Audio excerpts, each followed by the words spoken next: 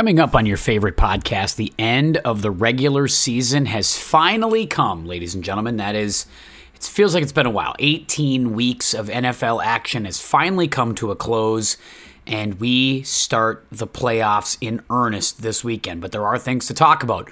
What happened in that last week to get us there? We'll break down all the playoff matchups. It's Black Monday. Now it's Black Tuesday in the NFL, so coaches have been fired. GMs have been fired. We're going to speculate on that. Where's everybody going? Aaron Rodgers, is he done? Felt like the end in Green Bay on Sunday night. We'll see what Zach thinks about that. He was on the scene in Lambeau Field, so he'll file a full report, I'm sure. And we look at the eliminator. We came up just a little bit short in our quest to get all the eliminated teams before the playoffs, but we'll break that down in a final regular season prediction segment leading our way to the playoffs. So all of that and much, much more tonight on the podcast.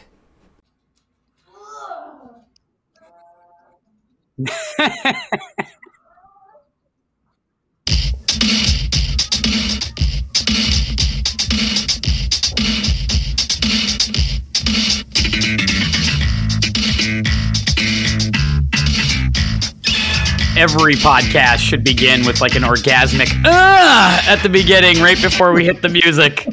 I don't know who did. Is he stoned over there? What's going on? I don't know who did that. Was that on your end, Ryan? Kid. That was my kid. My goodness.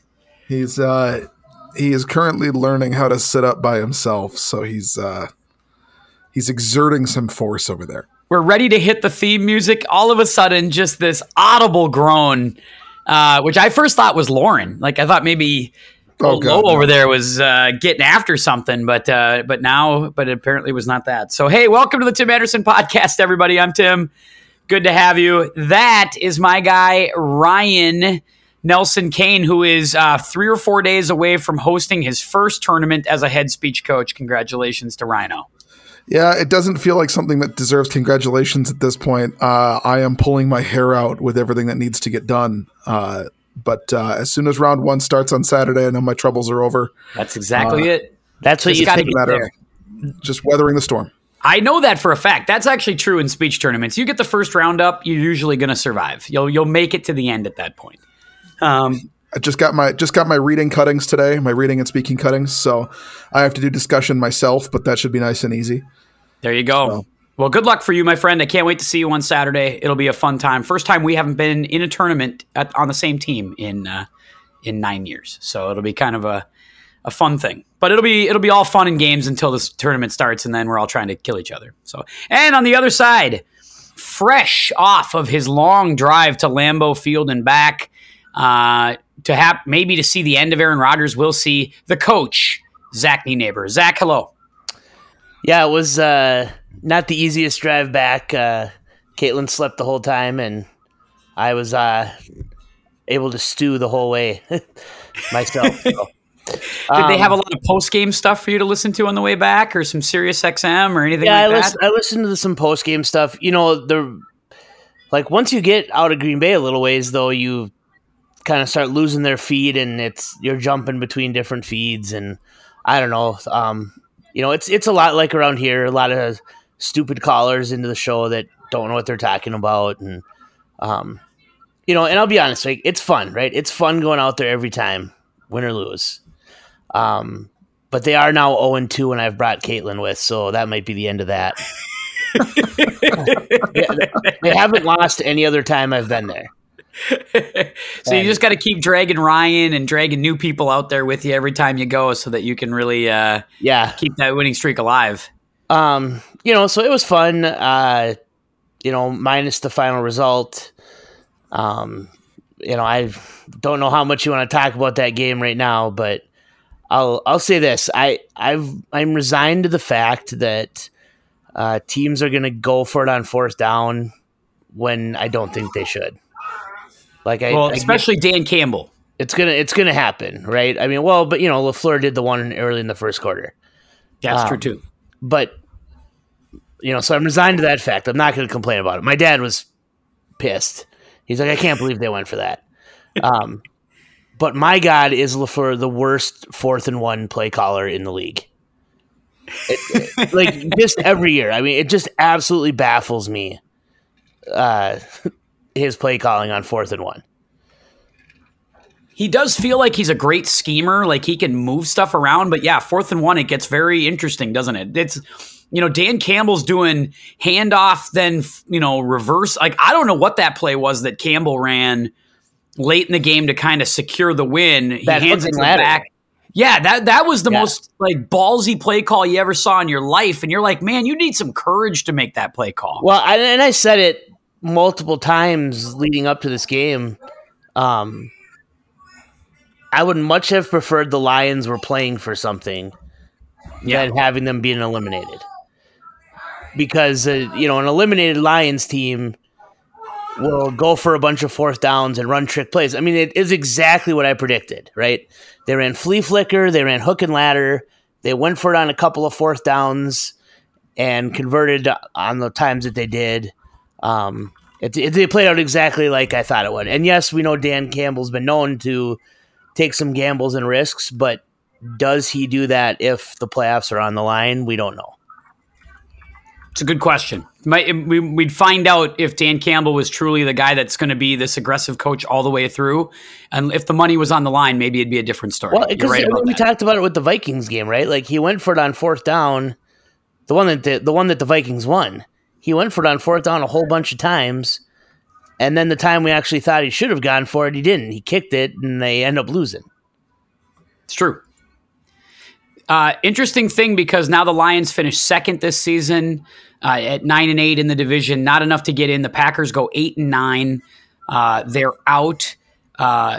You didn't get to see it, Zach, because you were at the game trying to leave. But Ryan, I know you watched it with me. NBC was fixated on Rodgers at the end of the game, following him up the tunnel. And it really looked like this sort of forlorn, resigned, I'm leaving. Was this Rodgers' last stand in Green Bay? I think. Can you even predict that anymore? Go ahead, Ryan. I was just going to say, I think that we read into it a bit. You got a guy who loses a game that was winning into the playoffs. It's a home game where they're not used to losing home games to a team they're not really used to losing to. It's of course he's going to be a little forlorn, right? And he's sitting there with his friend, and look, we don't know if Cobb's going to be back.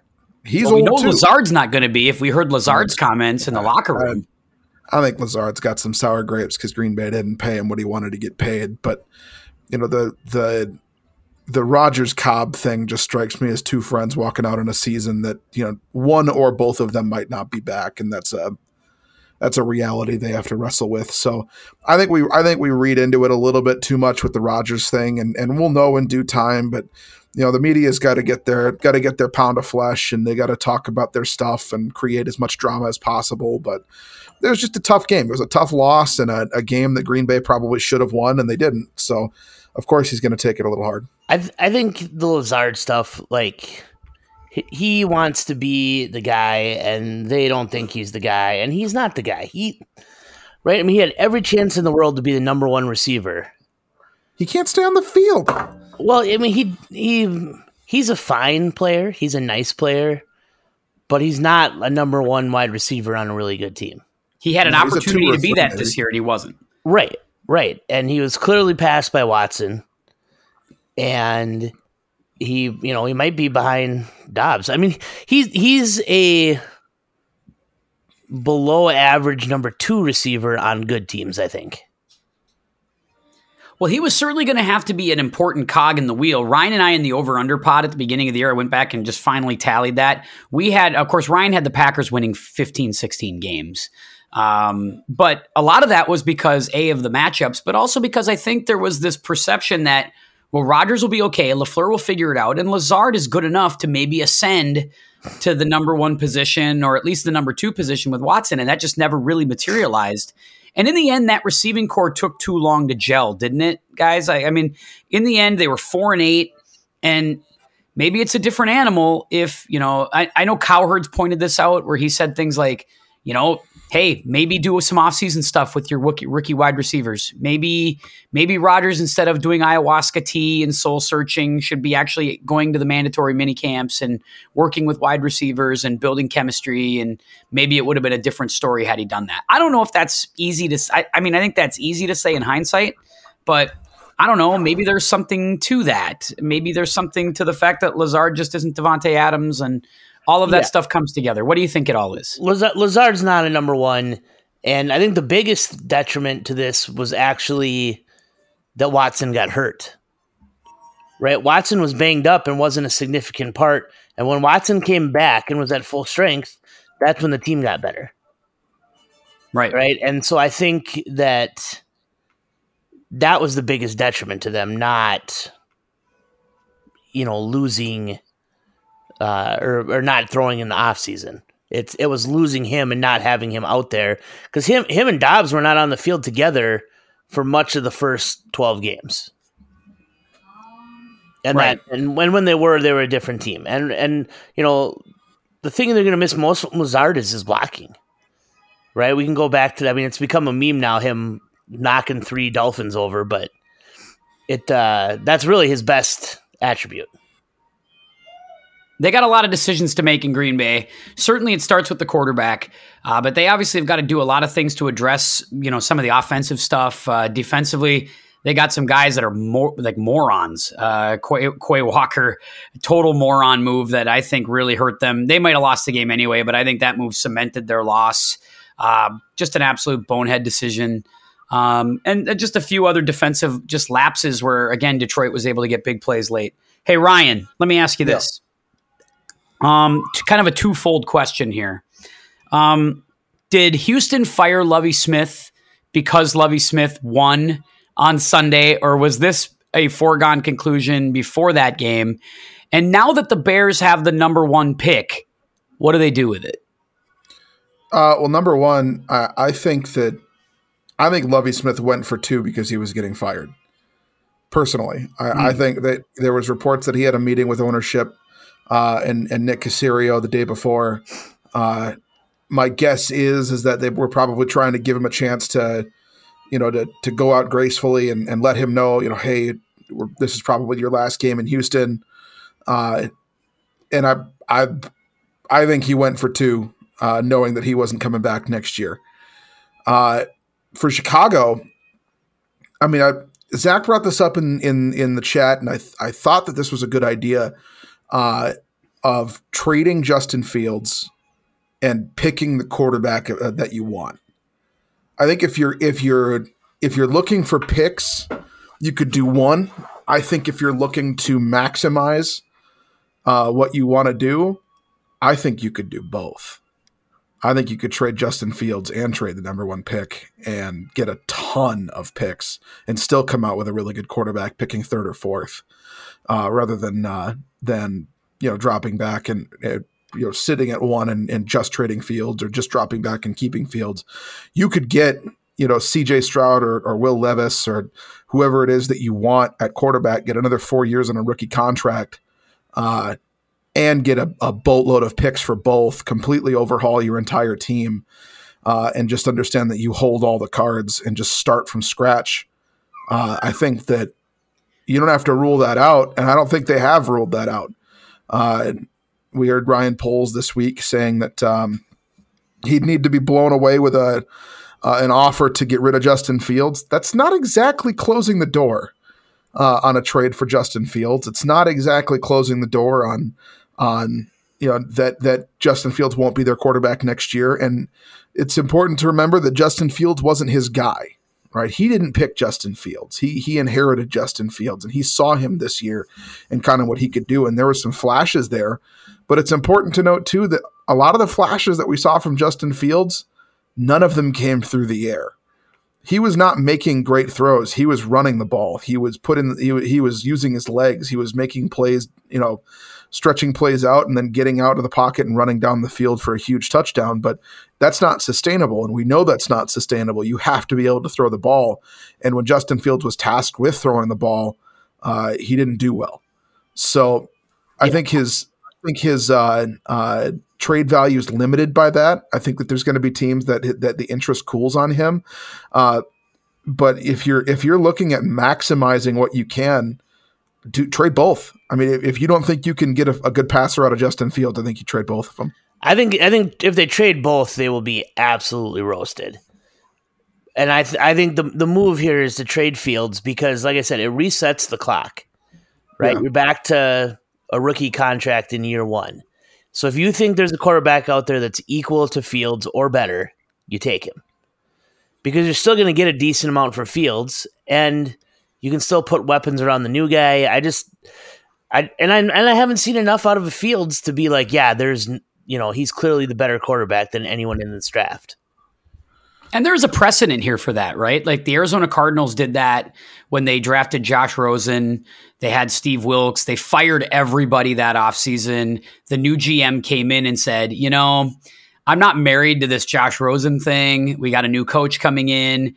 I think we got to make a call now and get a new guy. So they cut bait on Josh Rosen after year one, which actually proves to be a really good decision. And they go to Kyler Murray because they deemed Murray to have more upside in the draft. And I think that's probably true, even though neither of us are huge fans of Kyler Murray at this point. But it reset their clock. It restarted things. It got some momentum the other way. Well? What's that? Didn't the Jets just do it as well when they... Because didn't they take the quarterback a few years before now taking Zach Wilson? Yeah, I think that's true. Like they took Darnold, and then 2 years later they took Wilson, and now they might move Wilson and take somebody else. Although you get the vibe they want to go veteran with the Jets, but who's to say, right? They could go a lot of different directions right there. Who knows? The Patriots might be in line for a new quarterback. There's lots of stuff, a lot of moving parts here. And I think what this shows is that goes back to the stuff that us three always talk about. Us three always say, take a quarterback every year. Maybe not in the first round, but always take a quarterback. Every time you can take one, take one. You might find one at the very last pick of the draft.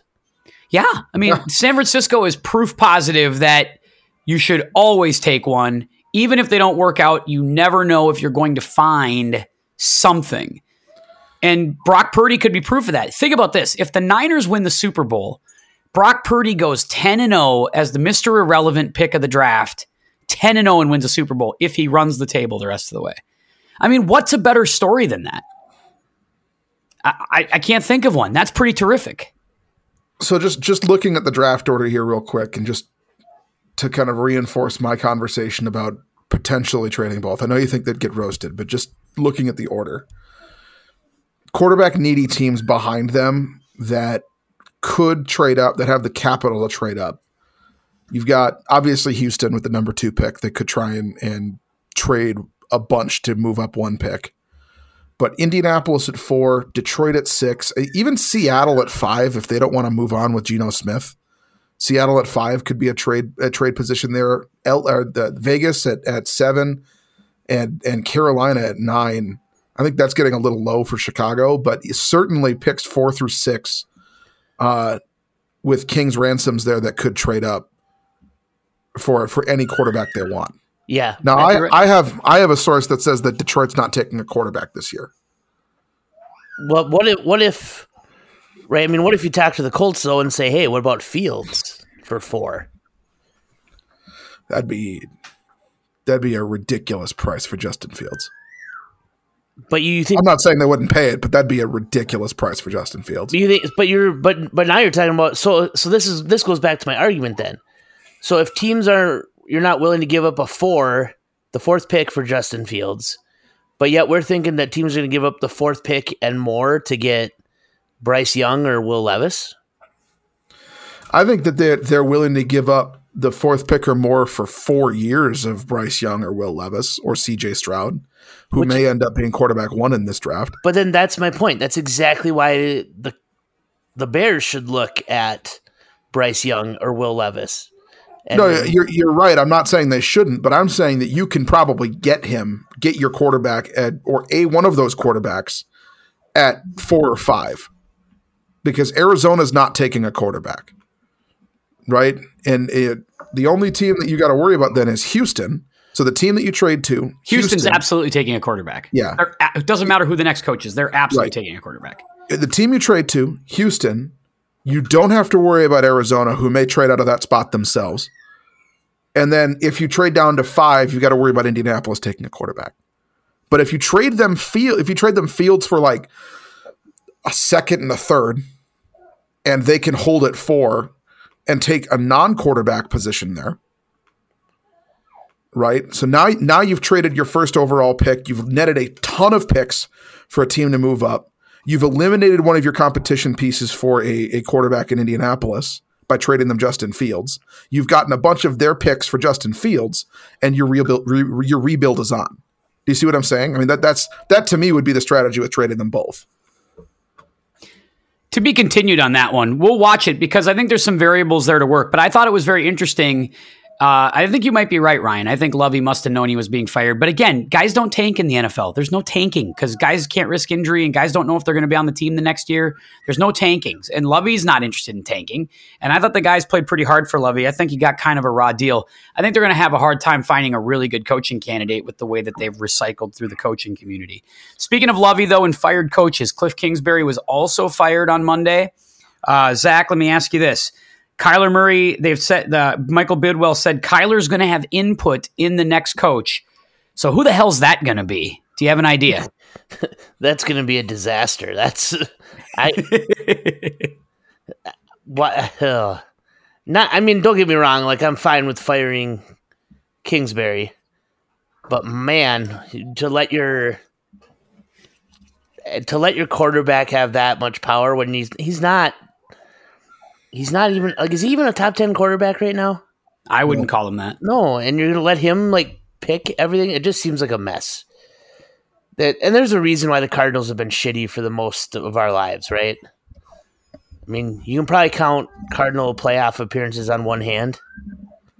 I think you're probably right on that. You know, and by saying this too, right? Their GM steps down. What GM in his right mind, worth his salt, is going to come in and take that job and say, "Oh yeah, I'll work with the quarterback and pick the GM or pick the head coach"? Like, no, like, isn't that what you want to do when you're the GM? Don't you want to pick the coach? I mean, you certainly want to make sure that it's a guy that you're on the same page with, and I don't know how that happens. I mean, Kyler Murray was at Oklahoma? Yes. Yep. And he had a cup of tea at Texas A&M, I think. But I mean, Lincoln Riley's not going to come coach him. No. Maybe. No, he's not leaving USC. Would you reduce your workload in half to go coach in the NFL with a guy you know? I mean, your workload's not cut in half. You're not going on the road recruiting. Yeah, but those guys are spending way more time doing everything else. Trust me. You think college coaches are doing half the work or twice the work of an NFL coach? I mostly meant the recruiting side of it, but I'm exaggerating it. But. Yeah. I don't think. I mean, he just went there. They just backed up the truck for him. If it was year 4 at USC, then maybe. But I don't think he's doing it now. But it's clear they're going to have to hire an offensive-minded coach. So that already eliminates the DeMeco Ryans of the groups, the guys we like, right? It's going to have to be some sort of offensive guru, quarterback whisperer, somebody who's going to be appealing to Kyler, that's going to take advantage of his skill set. Like, who the hell's that? Like, who does that make sense for? Like, I don't know, a veteran like Sean Payton's not going to want that. I think that we're back in the situation that we've talked about. Like, you're going to start hearing about random offensive coordinators' names pop up that we're not even 100% sure who they are, and they haven't been calling plays, and that's what's going to end up being. Hell, it's going to be Ben Johnson from Detroit. Like, Jesus Christ. I mean, if he's going to call hook and ladders on 4th down, that's the kind of stuff Kyler wants, the Madden stuff. Let it be that guy, I guess. I mean, it's they could say he has input and then end up hiring somebody else too. I mean, this could just be something they're using to try and appease him publicly. I mean, are we sold on the idea that Kyler Murray is a long-term answer in Arizona at this point? Well, we're not. I mean, ownership clearly is. Yeah. And they committed a lot of money to him. He won the power struggle, obviously, with Kingsbury and, with the general manager. If you're going to pay him all that money and let him pick the head coach or have say in picking the head coach, however you want to classify that, like, they're keeping him. At least for the foreseeable future anyway, right? I mean, right. Yeah. Other headlines around the league, Tomlin maintains his winning streak. Steelers finished the year 9-8. I don't know how the hell they did that. That was impressive. One thing I learned this year, guys, out of the regular season, this was my takeaway. And I kind of thought about this Sunday night. I guess I'll hear from both of you on this. My big takeaway is this. Unlike the other leagues, the coach matters more than, coaching and scheme matter in the NFL more than any other league, and maybe that's why it's interesting. Because in the beginning of the year, and I listened to the Over-Under pod back with me and Ryan, I said Seattle's going to win 2-3 games. Ryan had them winning 2-3 games, and they win 9 and they make the playoffs. And what's the difference? Well, Pete Carroll's a good coach. Like we can laugh at him, the gum chewing, the stomping around the sidelines, and we can look at the caricature that is Pete Carroll. The guy's a good football coach. Mike Tomlin, that Steelers team gets off to a terrible start. He circles the wagons with a rookie quarterback, and he's a good coach. So he figures out how to get to 9-8. But then you look at some teams that you're like, man, the Patriots should have been better than 8-9, especially with Belichick. But then you look around and go, yeah, but he's got a bunch of yes men, and it's probably the worst coached Belichick team we've ever seen. Right, the 2 kickoff returns against Buffalo. Patricia seems all over the place calling plays. The defensive coordinator's his son. Like, it's coaching matters. It's the worst coaching staff he's had. Yeah, 100% the worst coaching staff. And it's 100% on him, too. I mean, guys work for decades to get to a coordinator position in the NFL. And you're handing the OC position to Matt Patricia. I mean, it's at no point in this year was that a serious hire. There was nothing that the Patriots offense that did this year that demonstrated that Matt Patricia was even competent, let alone proficient in calling offensive plays in the NFL. And Joe Judge was a special teams coordinator, and yet he's coaching quarterbacks. It's like, no, put Joe Judge at the special teams position where he actually understands things, because the special teams guy they had was terrible. And it just didn't make any sense to me. And then you look around the league, and again, the good coaches figured it out. Like Baltimore had 3 quarterbacks this year, and they found a way to win 10 games. Steve Wilkes did a great job in Carolina after Matt Rule got fired. Went 6-6. That's pretty good, right? Considering they traded away their best player. They went through 4 different quarterbacks. They played a million different guys, and they finished the year 6-6. That's good coaching. That's good coaching. Steve Wilkes a good coach? No, I'm just saying that was a good coaching job, and coaching matters. The one thing Steve Wilkes did do, and I'll give him credit for this, is like he came in and said, we're going to just be a power running team. We're going to run the football regardless. That's who we're going to be. He came in as an interim coach and put an identity on the team, which I think matters, right? I think that matters. Just like bad coaching. Nathaniel Hackett, we learned on week 1, like, oh boy, they don't got a good head coach. Like, that's a bad coach. Yeah. And so, and it didn't work out. So what we learned is, if you've got a good coach, you're in it. You got a chance. Like Matt LaFleur is a good coach. So even at 4-8, you couldn't rule out Green Bay, even though Rodgers wasn't having a great season. You couldn't rule him out because Matt LaFleur is a good coach. And he could scheme it, and he could come up with a system that made some sense, and they could get back into this thing. And they did. Almost got in. An interesting thing to note, you were talking about how, Carolina just came in and decided to run the ball. And we've all talked about how rushing is important. But I saw a stat today that 10 of the top 11 passing offenses are in the playoffs. Yeah. And that's the way today's NFL is played. And so, yes. That's also, I think if you've got the quarterback, like if you've got the guys, sure, you pass, right? You can. But like what you're seeing is, what's your way back if you're short on talent? How do you stay in games? You got to be a running team. You got to power it. You got to be creative and do some different stuff. You need to look like San Francisco and like Baltimore, where the quarterback position isn't as important. And I do think that that's part of the reason why Baltimore has not paid the quarterback yet. And I don't know if they're going to pay the quarterback.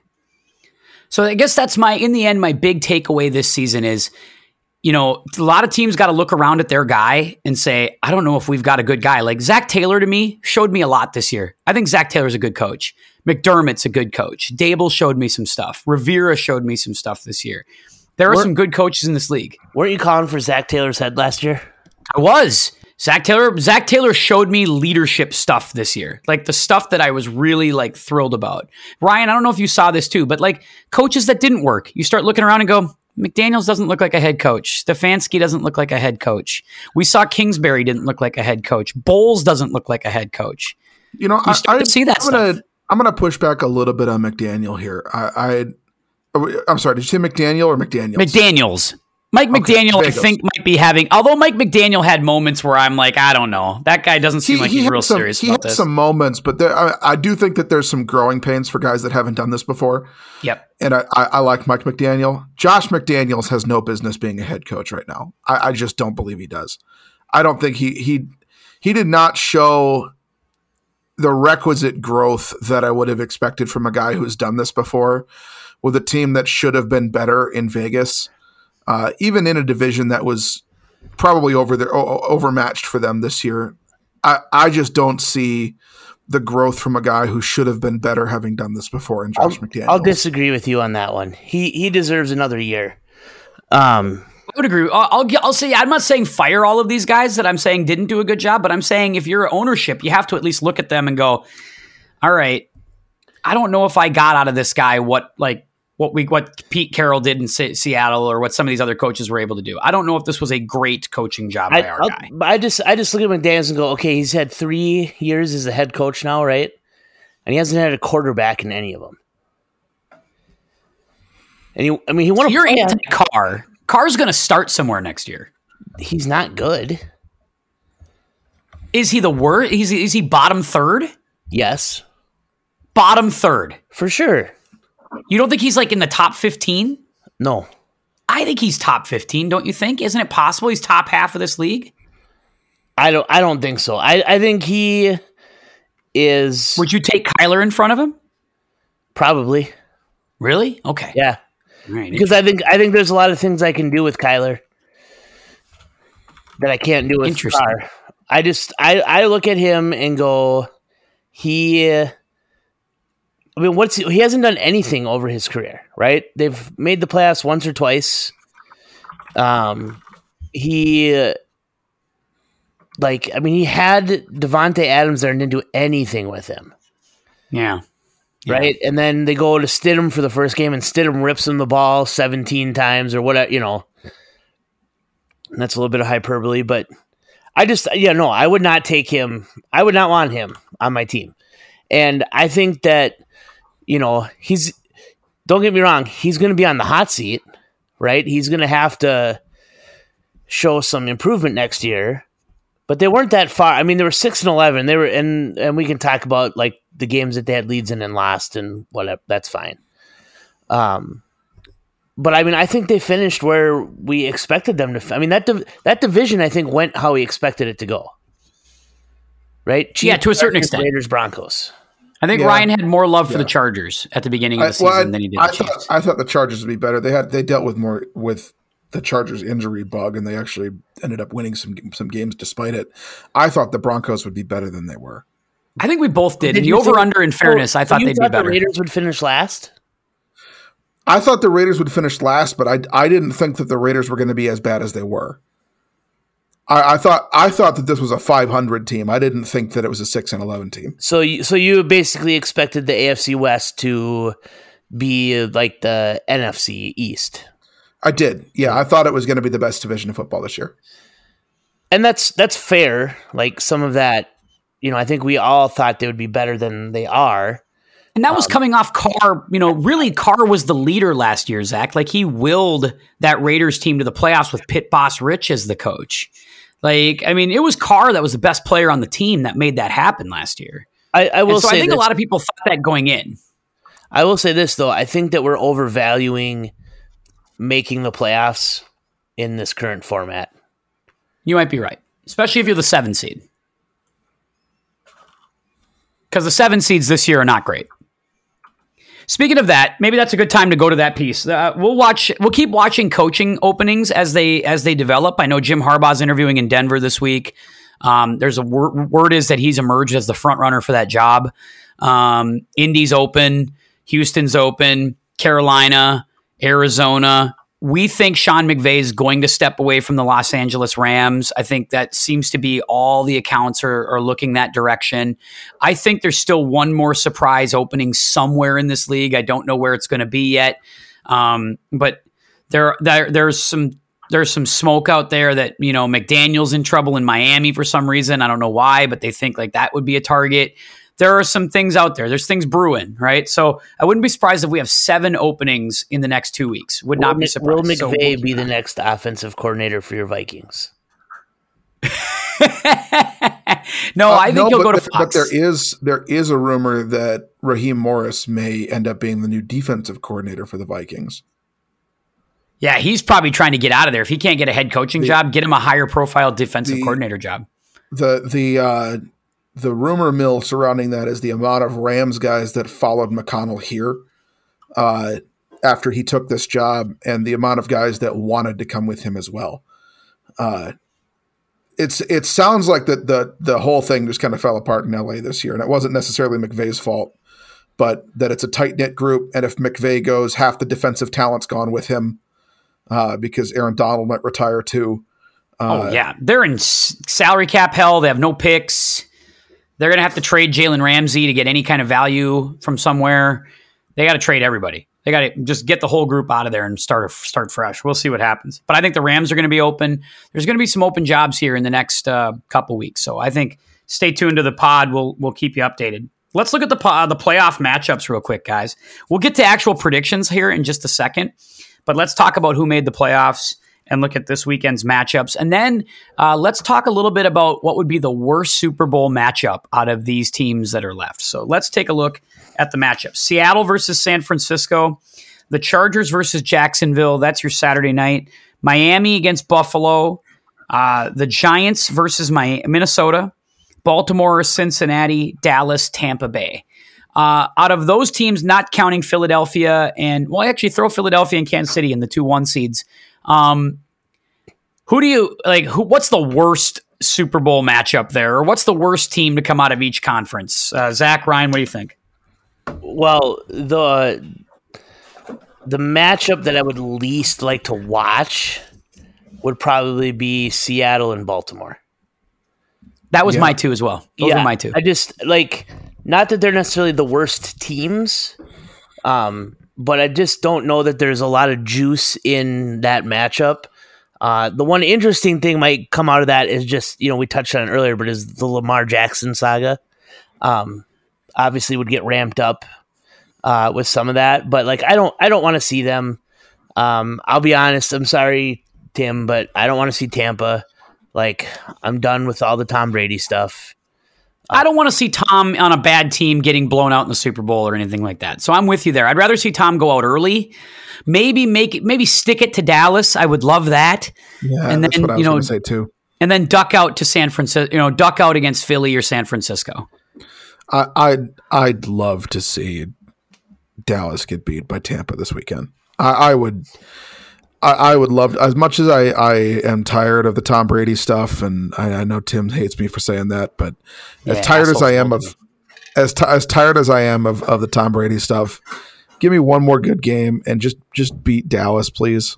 I hate the Cowboys. Just end it, Tim. I think it's time for you to embrace the new Tom Brady and get on this Brock Purdy bandwagon. I'm telling you, I love Brock Purdy. I'm in. If the Niners want to make a run with Brock Purdy and then they make a commitment to him, let's go. I mean, that's a great story. How do you not root for that kid? How do you not root for him? Do we want to get on the ground floor and become Brock Purdy fans on this podcast? Why not?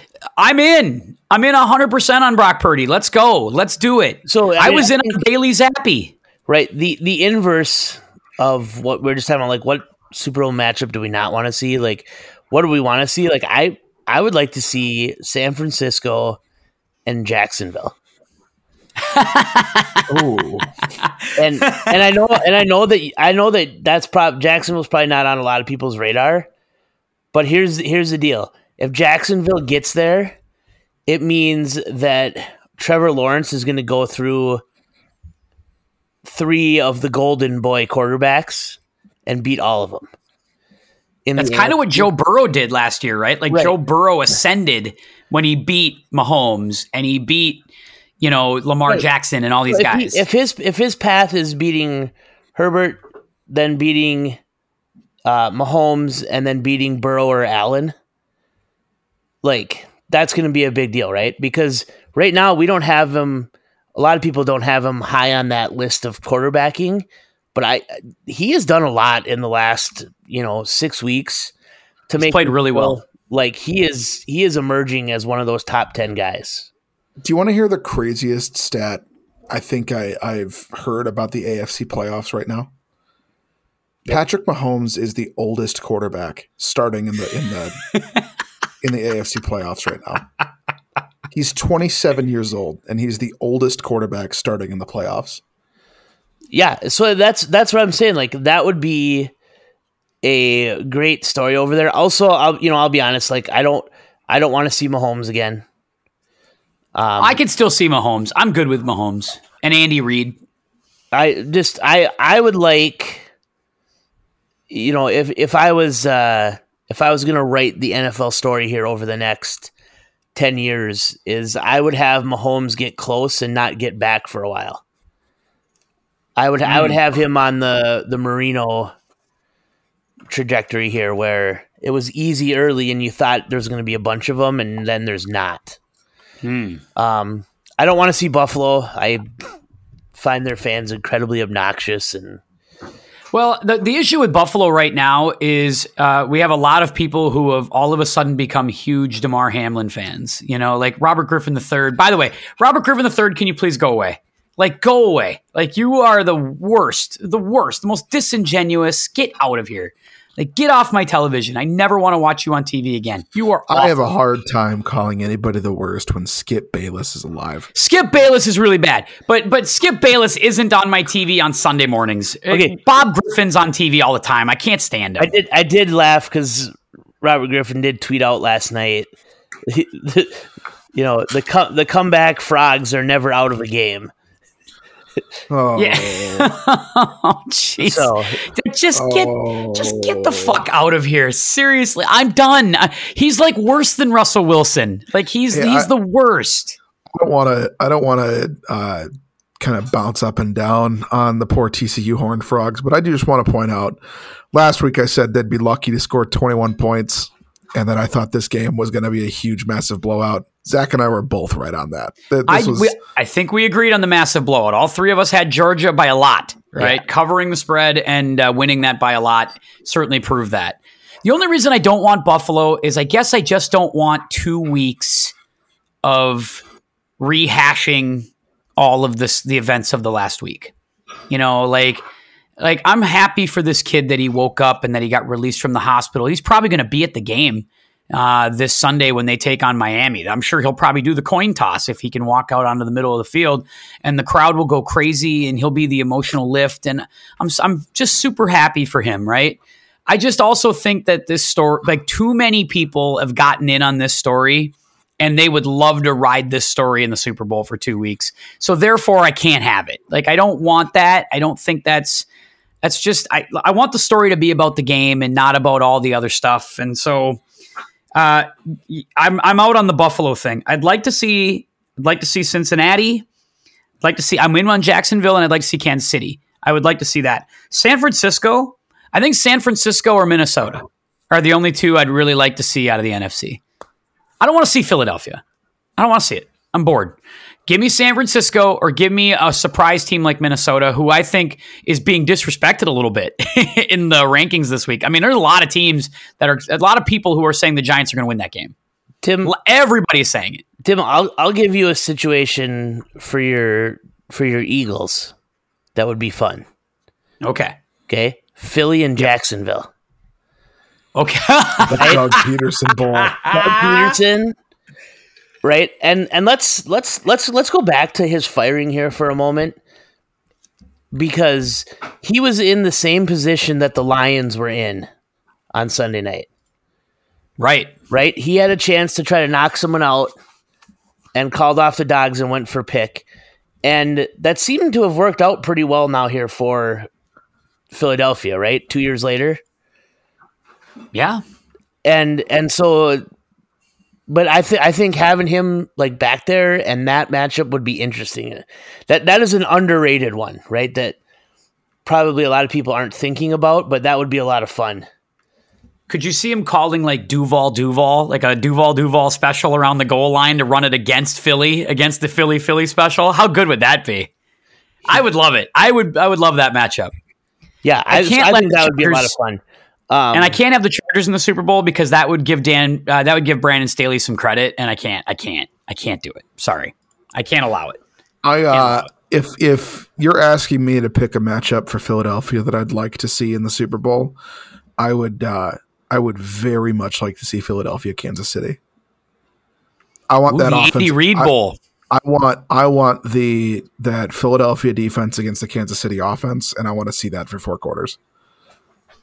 I'd like to see Andy Reid win and then double birds while eating a pizza at the trophy stand, flipping off the Philadelphia fans, telling all of them to pound sand. That would be worth the price of admission. No question about that. Hey, let's do some predictions. Let's actually predict some of these first round games. Just for the record, all 3 of us at the end of the regular season. Now, again, we had to throw out the Buffalo-Cincinnati game. We never got it. We never got the finish to that game, so we only picked a grand total of 79 games, not the full slate of 80 that we would have normally got. And all 3 of us finish 44-35 on the season. Flat-footed 3-way tie after 79 games. That's pretty incredible. Bananas. How about the team challenge, Zach? Do we have anything on the team challenge? Oh, he's muted. Let's get him back on there. Let's get his mic turned back on. He's probably looking it up right now. I'll pull it up here while we make some picks. I don't know if I updated it for the final week or not. All right. I actually just updated it as we were doing the podcast here. Okay. Oh, very nice. All right. What do we have then, Ryan? Judges in for this weekend. It is starting at in third place. Zach with 82.5. Whoa! Hey, Tim has been behind all year. Second place is Tim with 83, half point up, and then I won with 86.5. Look at that guy! Wow. So another pretty tight stuff this year. Yeah.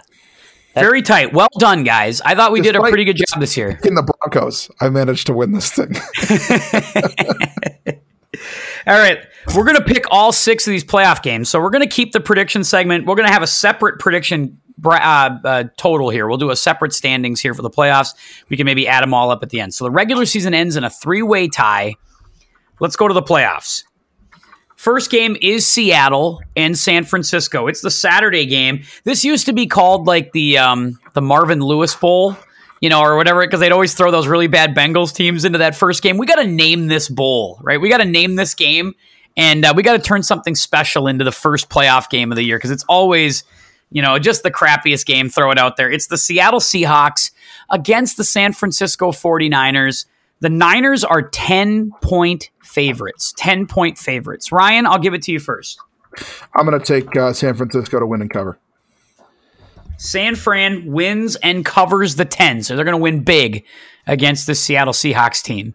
I do think San Francisco is going to win, but I'll take Seattle to cover.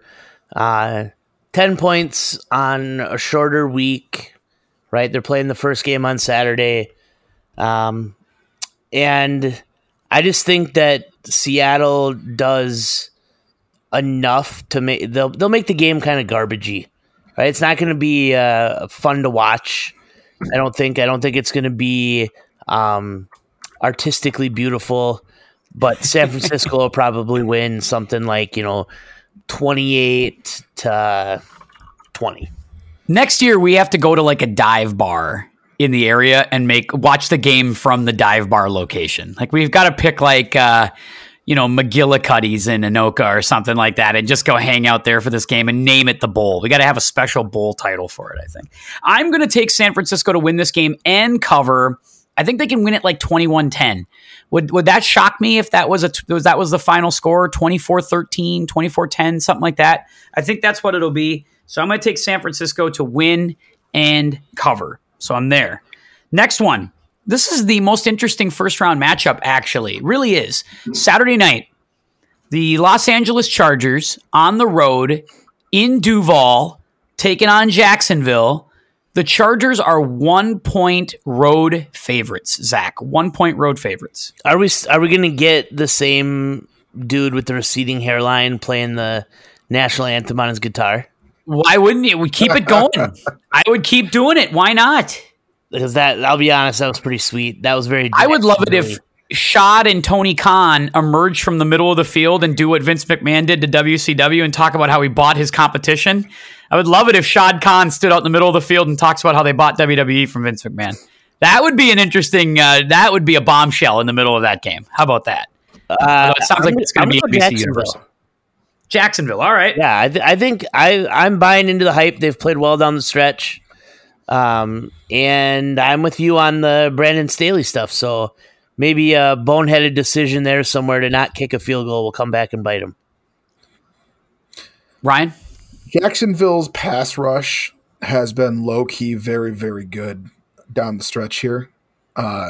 They're very good at controlling the football late in the game. You know who's not good at that? The Los Angeles Chargers. And in playoff football, it's all about how clean you play, and I'm going to take the Jag. They're a better coached outfit. I think the coach is the big part of this. Now, I think we could kibitz that the quarterbacks are whatever. I think Herbert, I think he's still a bit overrated. People are calling him Jesus Christ here, basically. I'm not ready to do that.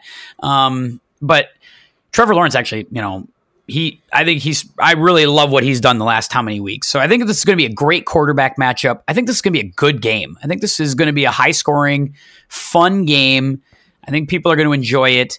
I'm with you guys, though. I'm going to ride the Doug Peterson hot hand. And I think they are the hot hand, right? They've played really well lately. Mike Williams seems to get hurt if you breathe on him wrong. And he sure enough got hurt, was limping to the bus at the end of the game in week 17. And people are killing Staley for playing the starters. And I'm like, I don't know, man. You're damned if you do, damned if you don't. I can't get mad at him either way. But clearly Williams never stays healthy, so that's something to think about. I'm going to take Jacksonville to win this game as well. All right. Sunday morning, in a game that could be very ugly, the Miami Dolphins are on the road at Buffalo. Bills are 10.5-point favorites. Zach. Yeah, I'm going to take Buffalo here. I'll be honest, right? Like, I don't know that these matchups could have gone any worse for the NFL. I agree. Right? I mean, you've got 3 divisional rematches, and they're not exactly like big-time rivals either. And Pittsburgh would have been far more compelling against Buffalo, I think. Like, right? I mean, they're trending upward, rookie quarterback. That would have been a more interesting story. We're not going to get Tua, correct? I don't think we are. Now, they haven't said anything about that, but you can't put him back on the field. You can't. You can't put him back out there. Now, is it going to be Teddy or is it going to be Skylar Thompson? Which I'm going to lie to you. If it's Skylar Thompson, I think I'd rather have Ryan. Yeah, I'm going to go with Buffalo, and I don't think it'll be a particularly close one either. Ryan? Yeah, if you wanted to give Buffalo close to a first-round bye, this might be it. If the NFL's practically giving them everything else, I wasn't surprised. Yeah, they're just jonesing for a Buffalo Super Bowl right now, don't you think? Oh God! If it's Skylar Thompson, I don't know why we're playing this game, but yeah, give me Buffalo and the points. Give me Buffalo and the points as well. There's just no chance in hell that Miami wins, especially if Skylar Thompson starts. If Skylar Thompson starts, they're going to be lucky to keep this within 20 points. underrated here the fact that Tyreek Hill came up hurt at the end of their last game. I mean, that's arguably the biggest part of this for me is you might be able to make it work with some short passes with a bad quarterback against that defense with your playmakers. But if you're missing 50% of the biggest part of your offense against that defense, I don't trust it. So I'm just going to say this. I mean, I know I picked Buffalo, but if Skylar Thompson plays and wins this game, we're going to run back your two guys' sound clips here for many years. That's Probably. fine. That's fine. I'll own that because I guess I've seen nothing out of Skylar Thompson that makes me think otherwise. Yeah, I agree. That's the problem is I just haven't seen any evidence that he can be a big-time playoff quarterback in a playoff atmosphere in a tough crowd it will be a raucous, hostile environment. I just don't know if I've seen any evidence that he can do that. Now with Teddy, I'm not saying Teddy can win the game, but at least Teddy's a steady hand, and Teddy might be able to keep him in the game. And they might even cover if Teddy plays. Like they might be able to keep it inside of 10. I don't think they can win, but Teddy gives them a much steadier hand. Miami should have called. I don't know. Miami should have called Phillip Rivers. Yeah, maybe. And Tua can't play. Right? I would have called Roethlisberger. Yeah. If Tua can't go, like this, what's Eli Manning doing? Yeah, I'd call Tony Romo. It's like, you're in the booth, right? You're already here. Can you come down and just sling it around for us a little bit? I think he could do it. I don't think you can't play Tua under any circumstances. Even if Tua came to him and said, "I'm good, put me in," no way. That would be malpractice to do that. I think you're overreacting a little bit to that, but you think so? He's had 3 concussions. How can you put him back out there? Well, if he's cleared, he's cleared. But he's cleared. You can't. I think 3 in a year is a lot. I think we're underrating the fact that I don't think Tua wants to play. Well, that's different. Then he doesn't come to him and say he's agreed. I agree. I'm just saying I don't think he wants to play. I think I couldn't imagine a doctor in his right mind or good conscience could clear him with 3 concussions in 4 months. There's just no way. I based on what we know of brain injuries, and we don't know a lot, I agree, but I can't think that that's good. And I'm not a neurosurgeon, but I just don't see it. All right. Next one. The New York Giants, who have become the very trendy upset pick in the playoffs, go on the road against Minnesota, which they did on Christmas Eve just a few short weeks ago, and lost by a field goal. The Vikings are favored by a field goal, a 3-point favorite for the Vikings. Ryan, what do you think? Minnesota wins and covers. I don't trust Daniel Jones in a high pressure situation. Every time you've put him in a high pressure situation, he hasn't played particularly well. I don't think he looked great last time, and I don't know. To me, it feels like that Minnesota plays a bad game, and then they go on a run of 3 or 4 games where they play really well. And you had the really bad game in Green Bay, and you came out on against the Bears and did what you had to do, rested your starters, and won that game. You know, the starters didn't look awful when they were in there, so I'm gonna take Minnesota to win this game. Close game. They don't win big because they never win big, but I'll take Minnesota to win. Well, and that's for that reason is why I'm going to pick the Giants. Is that I think even if Minnesota does win the game, they're not going to cover. Like a 1-point win, you think, at the Horn, something like that? Yeah, they kick a field goal at the buzzer or get a random safety, and some more horseshoe action for them. They come away with a wild card win here. See, I do worry about, because we don't have the advantage of a field, right? We don't have the advantage of like weather conditions or anything like that. So this is just a regular old turf indoors. Now the crowd's going to be really into it. No question about it. One of the best crowds in the NFL. I got to assume they're going to be very loud, very into this game. No question. But the Giants have already played in it. They've already played in this environment, and they played well. They played in the big whiteout game, right? So they saw this crowd at full voice once before, and they almost won the game.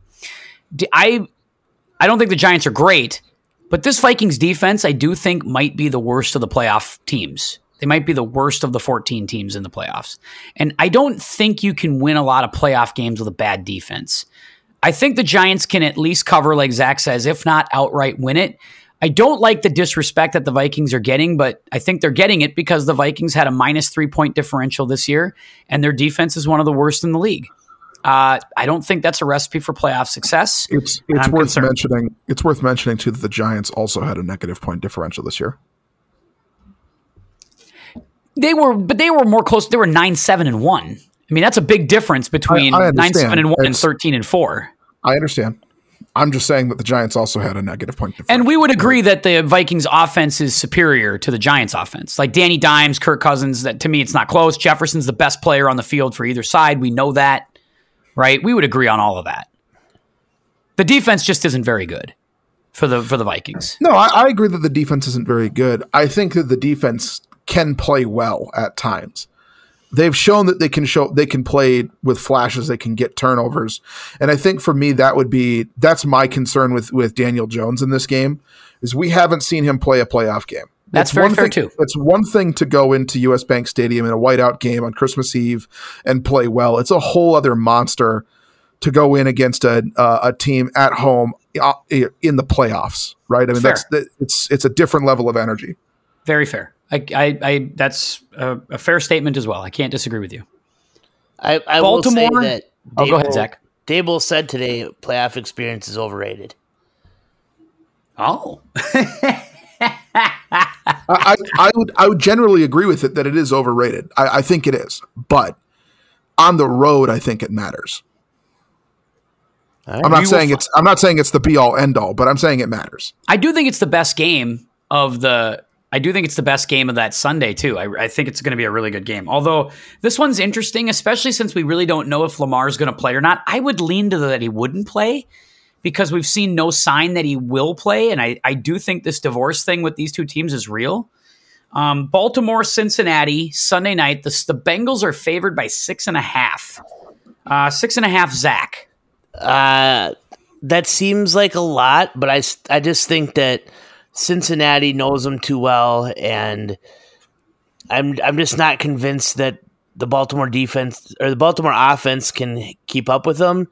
And I think the defense is going to be having to really pitch a big time game here, and they're not going to quite do it. So I'll take the Bengals to win and cover.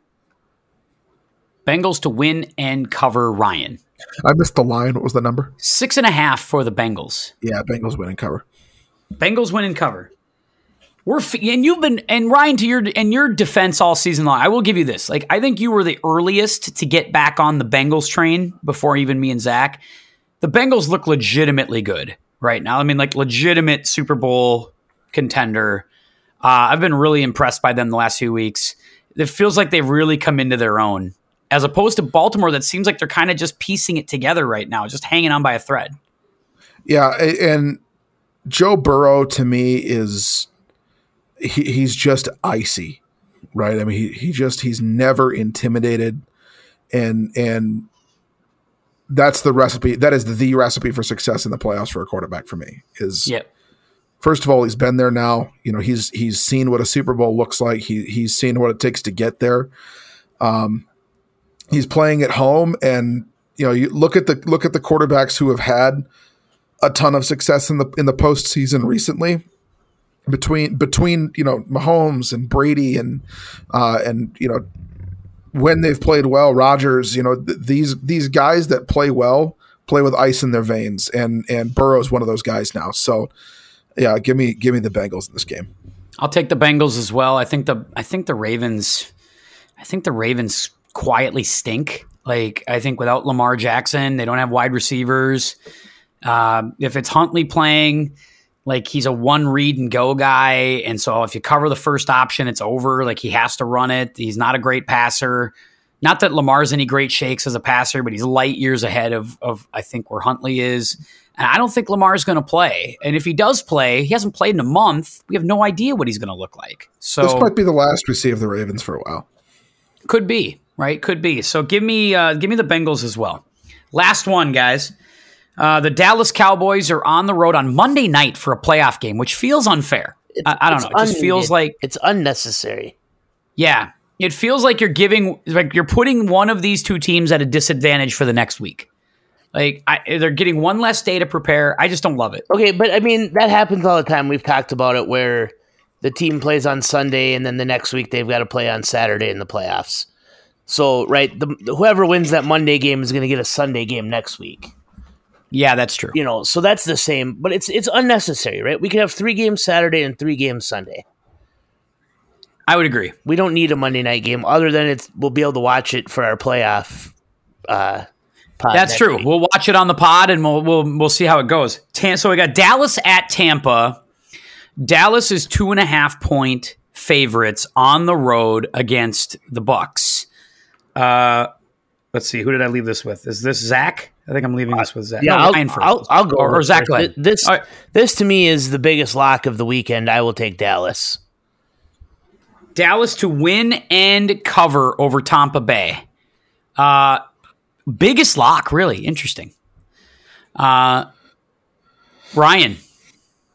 I don't know if we've watched the Dallas Cowboys the last couple of weeks, but they have not looked good. Dak has thrown a lot of picks.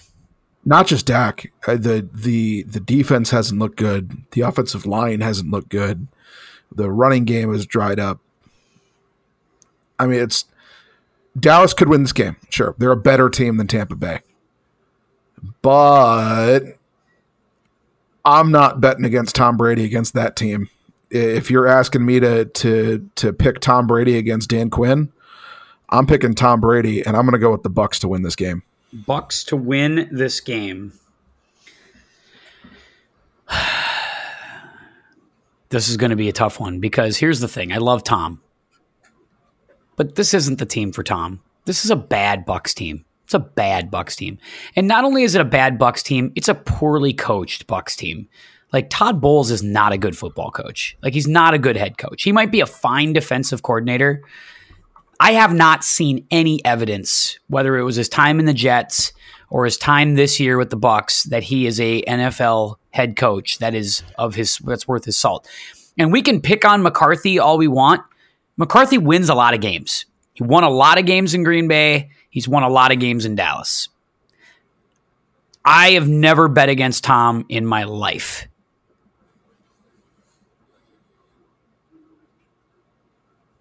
But I got to think Dallas is going to cover the 2.5 and they're going to win. I'm going to take Dallas to win the game. It hurts my heart. I'm having chest pains here thinking about it. The game that I'm just gonna point out that it's gonna get talked to death. Everybody's gonna mention it this week. Remember that 2010 Saints Seahawks game? Yeah. I mean, the Dallas's defense hasn't looked good. Their offense can be explosive, and we know Tampa is not very good at all. But could this be a high-scoring game that just somehow Tom wills the Bucs to a win, just throwing up deep balls to Mike Evans? Because they looked on point last week. They were connecting last week. Yeah. And that Dallas secondary really isn't very good. Would I be shocked if they win? No, of course not. It's Tom. I wouldn't be shocked at all if Tom wins. But, well, Dallas has to win. I think Dallas could clean house if they lose. If Dallas loses... Jerry did come out today and say it doesn't matter. He's the coach next year. For whatever that's worth. Yeah. Although, I tell you, if they lose this game and they could call Sean Payton, I can't imagine he wouldn't do that. But we'll see. A lot to be said about that. That should be a very interesting game indeed. Real quick on the way out, guys, I got to tell you, I think the Chiefs got royally boned here by the NFL. And the Bengals kind of did too, right? But I really think in hindsight, again, I understand all the stuff that goes around this story with Buffalo and Cincinnati last week. But and if they don't want to make up the game, that's okay. But like the fact that the AFC Championship game, there's a really good chance gets played at a neutral site. I think it's a real bone job on the Bengals, and it's a real bone job on the Chiefs. I don't know. Just my thought. I don't know if you guys have a thought on that on the way out. Yeah, I'm going to be disappointed if they put it in a dome. If that game goes and gets played in Indy, I will be so upset because all three of the teams possibly involved are all outdoor northern teams, or somewhat, right? They're not playing in a warm climate, at least, right? Kansas City and Buffalo and Cincinnati, like there shouldn't have been any discussion of that. I don't know. It better not be played in a dome. Yeah, it's going to be played in a dome.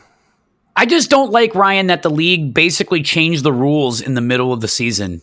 Something that we would frown on in any fantasy football league. Like, I was just waiting for Teddy Long to come out and make it a triple threat match between the Bengals and the Chiefs and the Bills on a field, or have them go one-on-one with the Undertaker. Just changing the rules in the middle of the stream. I just don't love it. It just feels wrong to me on a lot of levels. And I get it. I get the pressure that was there. I get the political pressure. I get the challenge that was there. But I just didn't love it. What did you think? Do you have an opinion on this? I understand the frustration, but when the teams don't want to play, you're kind of backed into a corner. You can't force guys to go out there and play a game. No, I agree. And the result is now you have to make the math work. And you have to try to make the math work fairly. So, yeah, Kansas City gets boned a little bit. But if Kansas City didn't want to get boned, win another game. They won one more game than they did, though. They did their job. Yeah, that's my opinion on it, too, is that, fine, Cincinnati and Buffalo, you have a valid reason for not wanting to play the game, but in the end, that was your choice to not play the game. That's fair. So, I can see it. So you... I guess it just doesn't bother me. A neutral site AFC Championship game bothers me. A neutral site game does. I'm with Zach, though. I don't want to see it played indoors. But that's probably where and the problem is that it bones the fans. Like, if you're a Chiefs fan, now it's like, well, what? If the game goes to Minnesota and gets played at US Bank, now you got to take time off work, book hotels, get a car, get a flight. Yeah, I mean, think about that. The Chiefs are going to get a home playoff game. That's it. One home playoff game. Bills get two. Like, no matter what. Yeah, I just don't love that. I don't love it. I will say it's not going to be at US Bank Stadium because we're going to be hosting the NFC title game. So, what if they did it as a doubleheader? Just put all the eggs in one basket for the day. There you go. That'd be insane. Like a Saturday NFC Championship game, Sunday AFC Championship game in the same stadium. They're going to play it at Lambeau. They're going to play it at the Gopher Stadium. Oh, there you go. Just to get the outdoor thing going. What if they call up Lambeau as an owner? Will you let them use the stadium for the AFC title game? I think it'd be cool to play it there, but I think there's logistical problems with hotel rooms and things like that in Green Bay. And that's it. You wouldn't want to go play it at Soldier Field, the worst field in all of the NFL, even though it's kind of a nice middle ground. And do you play it in Pittsburgh? Like that I mean, Pittsburgh would make some sense, I suppose. I think if it's Bills and Chiefs, Cleveland, yeah, would make sense, right? It's kind of in the middle there, right? I wouldn't put the Bengals game in Cleveland though. No, that doesn't seem right. And they probably have to kind of make that decision here before they know who's in the game. Is my guess. I think so. They got to secure that because those fans have to be able to try to figure out. Again, it's going to cost fans a fortune. It totally bones the fans. It screws them over. But they need time, right? If they're going to go to these things, they got to piece that together somehow. Yeah, I think Detroit might be another possibility. I think Indy is going to be it because it's a dome. And as much as the NFL loves offense, they're going to put those teams in a dome. And I think that it's centrally located, but you could see Detroit as well. Yeah. But I'm resigned to the fact it's going to be in a dome, but I don't think it should be in a dome. Well, we'll keep an eye on it to be continued. Obviously, guys, I want you to enjoy the week of playoff football. We made it to the end of the regular season.